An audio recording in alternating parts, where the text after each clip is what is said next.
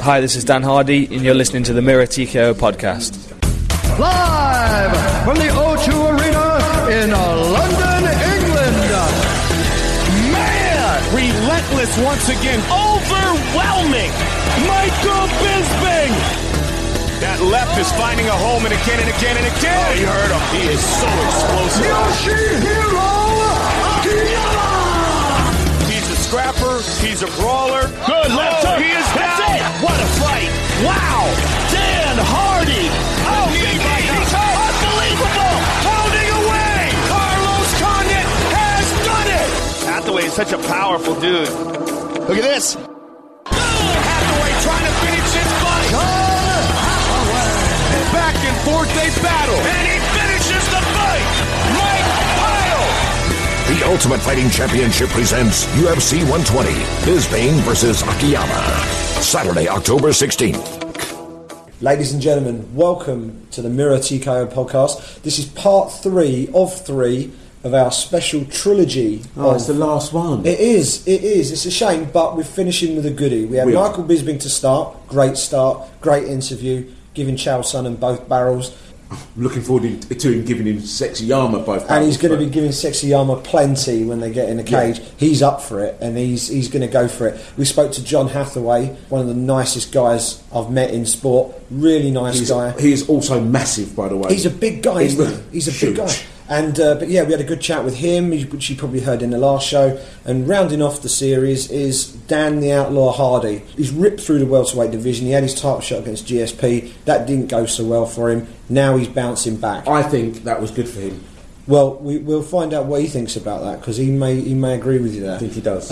We had a chat with Dan. We covered all sorts of different topics, ranging from his fight with Carlos Condit to his record collection to his trainers. We caught up with Dan, and here's what Dan had to say. Do you know that I get asked the same questions over and over? You must get tired of that, surely. Yeah, I mean, I get a few questions get repeated a few times, but you know, it's really part of the job, to be honest. And you know, part of my job is promoting the sport and educating the public. And I feel, you know, if these questions need answering 4 or 5 times, then I'm more than happy to do it. We'll pick on talk about the fight. Break down your fight with Carlos Condit. Obviously, Condit he's an aggressive, come forward sort of fighter. How do you assess that fight? Are you going to have to? It's going to be quite different from GSP, who pretty much looks to take you down instantly. Condit will probably look to stand at least to start off with, and then maybe look to take you down later, possibly. So, I mean, how do you prepare for someone like Condit? Well, that's a pretty good assessment. That's really what I'm expecting him to do. You know, he's an aggressive fighter. He comes to win the fight, you know what I mean, and not by decision. He likes to finish, knockout or submission or whatever. And really, I mean, that's my kind of fighter, a guy that comes and takes risks and puts it on the line. And I do see him trying to strike with me a little bit, but at the same time, I think that, you know, he's going to quickly realise he's out of his depth there, and he's going to switch his game plan to try and get me to the floor. Obviously, you know, from the GSP fight, he thinks that's going to be the weakest area of my game and the part to exploit, and training at the same camp as well. I'm sure he's got some coaching tips on that. So really, I am expecting him to he's going to be quite enthusiastic in the stand-up. He's quite aggressive. I'm going to catch him with a few solid shots, and if he's still awake, then he's going to try and set me down to the ground. And then he's, you know, obviously he's going to work his submissions and his ground and pound. But since the GSP fight, obviously there was a lot of lessons learned in that, and there are a lot of surprises for him when we get there, if we get there. Cool. Obviously, the plan is to the plan's to bully stay him upright and yeah, that's what I want to do. And you know, if it does go to the ground, I want him going there on his own, unconscious. Yeah, that's always the best way. Isn't it? Yeah, we don't get paid for overtime either. No, so. Well, you know what I was about to say, man. Yeah, you don't get paid for overtime. Regiment. Yeah. So in terms of, obviously, you mentioned the GSP fight. Almost exclusively, you were on your back that fight. Yep. You know, it was a difficult fight for you to sort of find any kind of openings and. I mean, the one big positive to come out of that fight, I guess, was your endurance against submission attempts. Some of the submission attempts that were on, I don't know how you didn't tap. I've watched quite a lot of UFC fights, and I've seen fighters tap for much less than some of the arm bars, which is nuts. So the pain threshold is obviously pretty high. So if you find yourself caught in a submission, are you reasonably confident that you can A, deal with that, and B, reverse and power out? I am, yeah. I mean, submission defence is something that I've been working on, focusing on. I obviously also want to work on my offence on the ground as well, because that was something that let me down in the GSP fight, along with my wrestling, my takedown defence. So I have been working on those areas, but to be honest, when it comes to submissions, the thing that I struggle to do is to admit I've been beaten. Right. And to admit I've been beaten would be to tap out. And if I get caught in an arm lock or something and he's cranking it on, my head is not thinking I better tap because it's going to break. I'm thinking, hang on a minute, how do I get out of this so I can get back on top and hit him in the face? Yeah. So the pain, thank goodness for adrenaline, the pain is not really an issue. The motivation to win is the thing that stops me tapping, really, and I'm just really enthusiastic to get back to a position where I can hit him. And the GSP fight, it was a tough fight, but it was, like I said, it was a great learning experience, and it really highlighted areas of my game that needed work. And it's something that I have really strived to do since the fight. And there's been quite a gap between the GSP fight and this fight. Is there going to be any sort of pent up frustration, or you've sort of dealt with the disappointment of defeat and now you're going in completely fresh, or are you just going to take all this anger out on Condit's chin when you walk in there? I try to look at things objectively, and the GSP fight was it was good for me at the time. It was the right thing for my career. I needed that fight and I needed that experience in order to kind of take the next step along with my skill set. I am annoyed about it. I wish that things would have gone differently, obviously, and it wasn't an easy camp by any means. There were a lot of things away from the sport that were difficult as well. So going back, I would have done a lot of things differently, but I can't change the past, and I can't let that affect my future. And I think that this fight is really feels like my first step on the way back to the title. I'm not thinking I've got to dig myself out of a hole, because I don't really feel like I'm in a hole after the last fight. I feel like I took a couple of steps back, and now I'm ready to start moving forward again. And Condit's the first step. Cool. You mentioned the problems outside. Is that something that you want to talk about, or would you rather not talk about? Well, a lot of the camp. I mean, it's not something it's by no means an excuse for the fight. I mean, the fight would have gone exactly the same if this wasn't the case. But I was spending a lot of time. I mean, I was going from the gym to the hospital and back to the gym because my granddad was ill, and I actually lost him February 16th. So it's kind of that's life and death, unfortunately. So that was right in the middle of camp, and that happened 6 weeks before the fight. So then, obviously, the next 6 weeks, I'm kind of carrying that with me, and and along with the TV cameras being around me 24 hours a day, and all the pressure of going over to the US for 3 weeks before, and the dieting and everything, there was just a lot going on, and that was an addition to that. But I mean, like I said, it had no bearing on the fight anyway. I would have just liked to have been able to kind of have a more straightforward camp, I think. Sure. And obviously we've got Condit coming up. New camp, new training, addressing issues that you had in the last fight. Yep. Confident in a win, I would assume. Very. You're going to deal with Condit at UFC 120. What is your path after that? Because obviously you had the title fight. You're now in sort of the raft of contenders again. How many fights do you envisage that you need in order to get back up to fighting GSP again, assuming he's still at welterweight? For me, I think 3 fights. I think 3 fights, including the Condit fight. I think I'm going to beat Condit convincingly, very convincingly.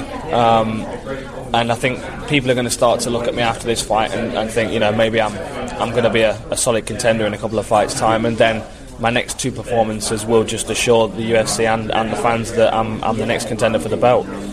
And I think over these next 3 fights, I can work on the things that I've been learning since the GSP fight and have them sharpened and ready to go when the fight comes around.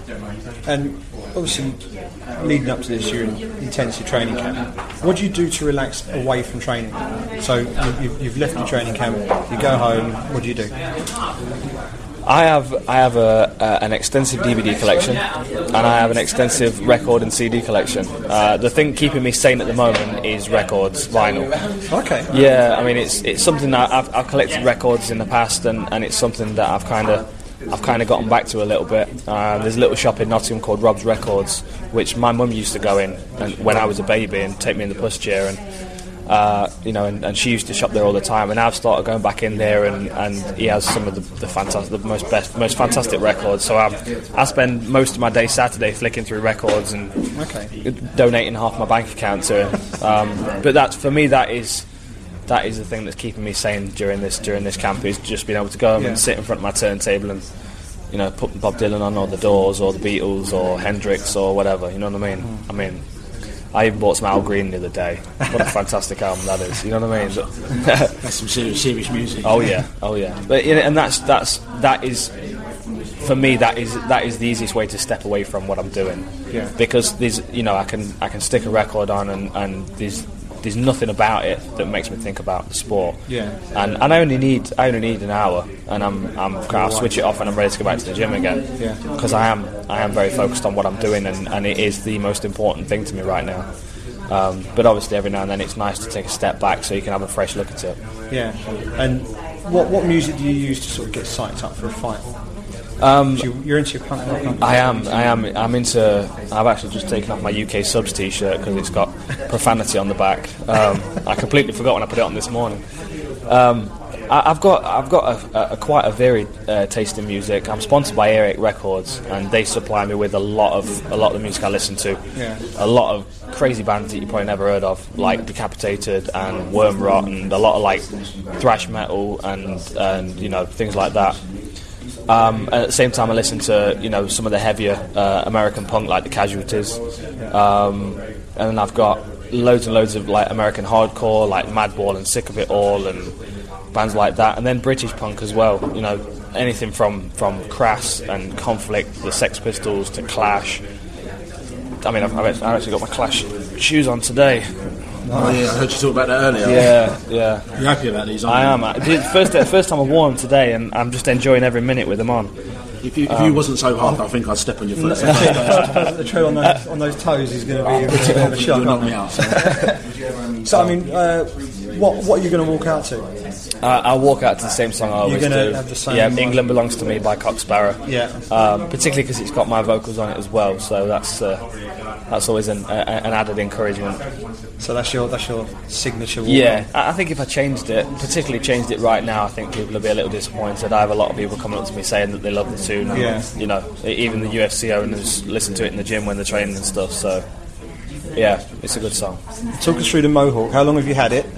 How difficult is it to look after? You mentioned about it wasn't behaving when you first turned up. No. And what situation would crop up where you decide, right, it's going? Okay, well, I've had it for quite a while. I've had it since I've had it probably in the last 5 years. But then I've had it earlier on in my life as well. When I was a kid, and through my teenage years, I had it for a while, and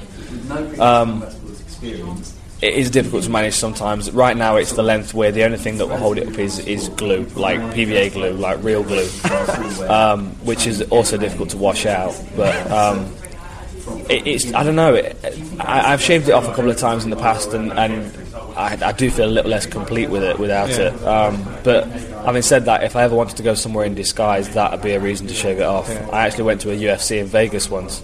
And I had regular seats, and I thought I'm going to go regular seats and enjoy it as a fan. I shaved my head, and I didn't wear any of my sponsorship stuff, and hardly anybody recognised me.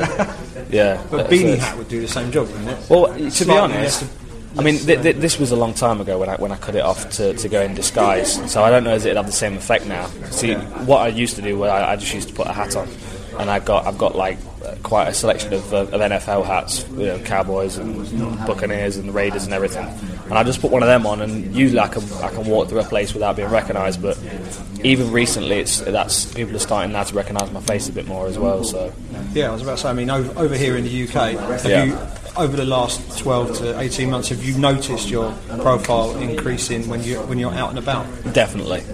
And I always got people coming up to me. I mean, I'm a big fan of Nottingham Panthers. Yeah. And I go to their games pretty much every week, and every time I'm there, there's always someone that spots me and comes over, and you know. And I mean, I think it's still kind of strange for my family and my friends, because they still see me as Dan Hardy from Nottingham, and you know, and when people are coming up to me wanting a photograph, I think people see it kind of strange, because I am this other entity away from reality. You know what I mean? And, it is very strange, but I am getting it more and more now, and it is becoming more a part of my life, particularly after the GSP fight. How strange is it for your family and friends? Obviously, you're this still this young man from Nottingham. But obviously, I wouldn't big you up too much, but obviously you've got this massive career in the States. You're not, you're known kind of around the world now. Mm-hmm. Is that still? I can't believe my son's doing it, or I can't believe that's my mate. Oh yeah, it is very strange. I used to frame over all the time. It is very strange. Yeah, I mean, people from school as well that I haven't spoken to in years, that I used to be friends with at school, contacting me like, I can't believe what you're doing, or I get a text, I've just seen you on the Argos advert, or I've just seen you on the front of Fighters Only magazine or whatever, and yeah, everybody finds it very strange. I mean, I still do. I think the only person that's kind of getting used to it now is my girlfriend, and that's probably because she's the one that stands by why people are asking for photographs and stuff. How does she deal with you getting in the cage? And I asked John actually the same question. Is she a reluctant watcher? Will she sit there looking between the gaps in her fingers, or is she right there going, "Hit him"? Does she run No, she's very supportive and she's very, very confident in what I can do, and yeah.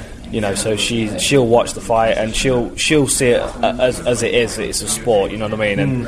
And my dad's the same. He gets a little bit more anxious, though. He gets nervous, and my mum completely shields her eyes. She can't watch it. Yeah. Because I mean, that's a mum thing. Yeah, it's a little boy getting punched in the face. But to my girlfriend, it's what I do every day, and she's used to it.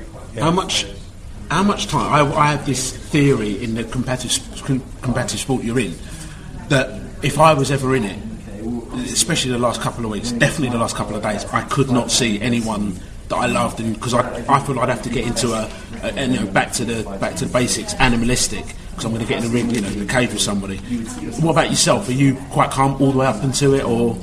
I have my moments, and my fuse is a lot shorter when I'm in training camp. This camp's actually the first time my girlfriend's been over here. Normally she's over in the US, and I'm here on my own. And then I only see my parents at weekends, and I'm all right, because I'll see them for a few hours, and I'm okay, and I'm back on my own again. Whereas this time, it's the first time she's been around me, and I mean, to be honest, she's made life a lot easier, because she cooks and does all my laundry and all that kind of stuff for me. But at the same time, that like on a morning when I've got sparring, like a Tuesday or Thursday morning, I wake up and I'm tired, and I know I've got some rounds to go with some guys that are going to be punching me in the face, and I'm on edge, and it's just a littlest thing, like, why is this here, or whatever, and then I catch myself and I'm like, no, hang on a minute, it's not, and then I apologise to her, but she's getting used to it now. So would you stay away for the last couple of days, or are you still okay? Well, the week of the fight I won't see her. The week from the Tuesday to the Saturday I won't see her, and the next time I see her I'll see her Monday night, and then I'll see her Saturday night after the fight. And that really is that's the week that I'm the worst. Okay. The only person that gets it then is my coach, and he expects it. Yeah, of course, yeah. This week that's his job. Yeah. What I wanted to ask you about, obviously you're in mixed martial arts, it's a growing sport, and you're quite high profile online. You're quite happy to engage in debate and actually answer people's questions online. Yep. How do you deal with people who are less educated about the sport of mixed martial arts, who say it's barbaric, who don't understand the intricacies of the sport? It's difficult. I mean, some people are ignorant to the point where they refuse to learn about something new, and they're the people that you kind of just have to feel sorry for and ignore. A lot of people who have got an open-minded approach to it, they can be educated, and they can be taught about the sport and about the athletes within the sport, and I mean, I spend all day talking to people like that. I don't mind, because if they're willing to learn, then I'm cool. It's every now and then you'll get the guy that doesn't want to know. It's barbaric. You're a thug, and and it's, you can't talk those people around. I had a debate a while ago on a website for one of the newspapers, and I went back and forth with this guy, and I gave him logic, I gave him reason, I gave him facts, and he came back with the same thing. Yeah, but it's human cockfighting. Yeah, but it's barbaric. And he really didn't have a point. He'd got an opinion, nothing to support that opinion. And I could have argued with him till today, and he would still have the same opinion. So some people are just set in the ways and will never change. But the most people can now see what we're doing and why we're doing it, and you know, and I always say, you know, if anybody ever wants to come and watch me train, and you can see what effort I put in, you know what I mean, you're welcome to come and watch, and I'll quite happily educate you about the sport. I'll talk you through what I'm doing and what the team's doing, and that's it. I mean, as long as you've got an open-minded approach, you understand what we're doing, and you're either going to be a fan or you're going to accept that it's something that we love to do and not judge us for it. Yeah. And just to finish off, obviously the card is stacked with British fighters. Talk about the other fights on the card. Tell us how you think they're going to go. So we'll start with Mike against Yoshihiro Akiyama, the main event. How do you see that one going? I think that's a great fight, and I think it's a very, very tough, evenly matched fight. I mean, obviously Mike's got all my support. He deserves the win. You know, he's going to be back in London. He's going to be fighting hard, and I really think that it's going to be difficult for Akiyama to come into the O2 Arena and take it from Mike. I think he's too motivated, and he's going to put too much effort into it. Having said that, he is a fantastic opponent, and he's a superstar as well. I mean, his entrance alone is enough to. Is it Andrea Bocelli? Yeah, it's fantastic. You know what I mean? I was at his last fight against Chris Lieben, and just the whole arena just went silent, and everyone got goosebumps, and they're like jaws hitting the floor. Yeah, because it's a total change of pace. I mean, Chris Lieben came out to a Red Hot Chili Peppers song, and it was. Everywhere was electric, you know, the whole place was bouncing, and then all of a sudden everything slowed down, the lights went blue, and Akiyama's coming out crying, holding his cornerman's hands, and it's just a very, very strange experience in that environment. Yeah.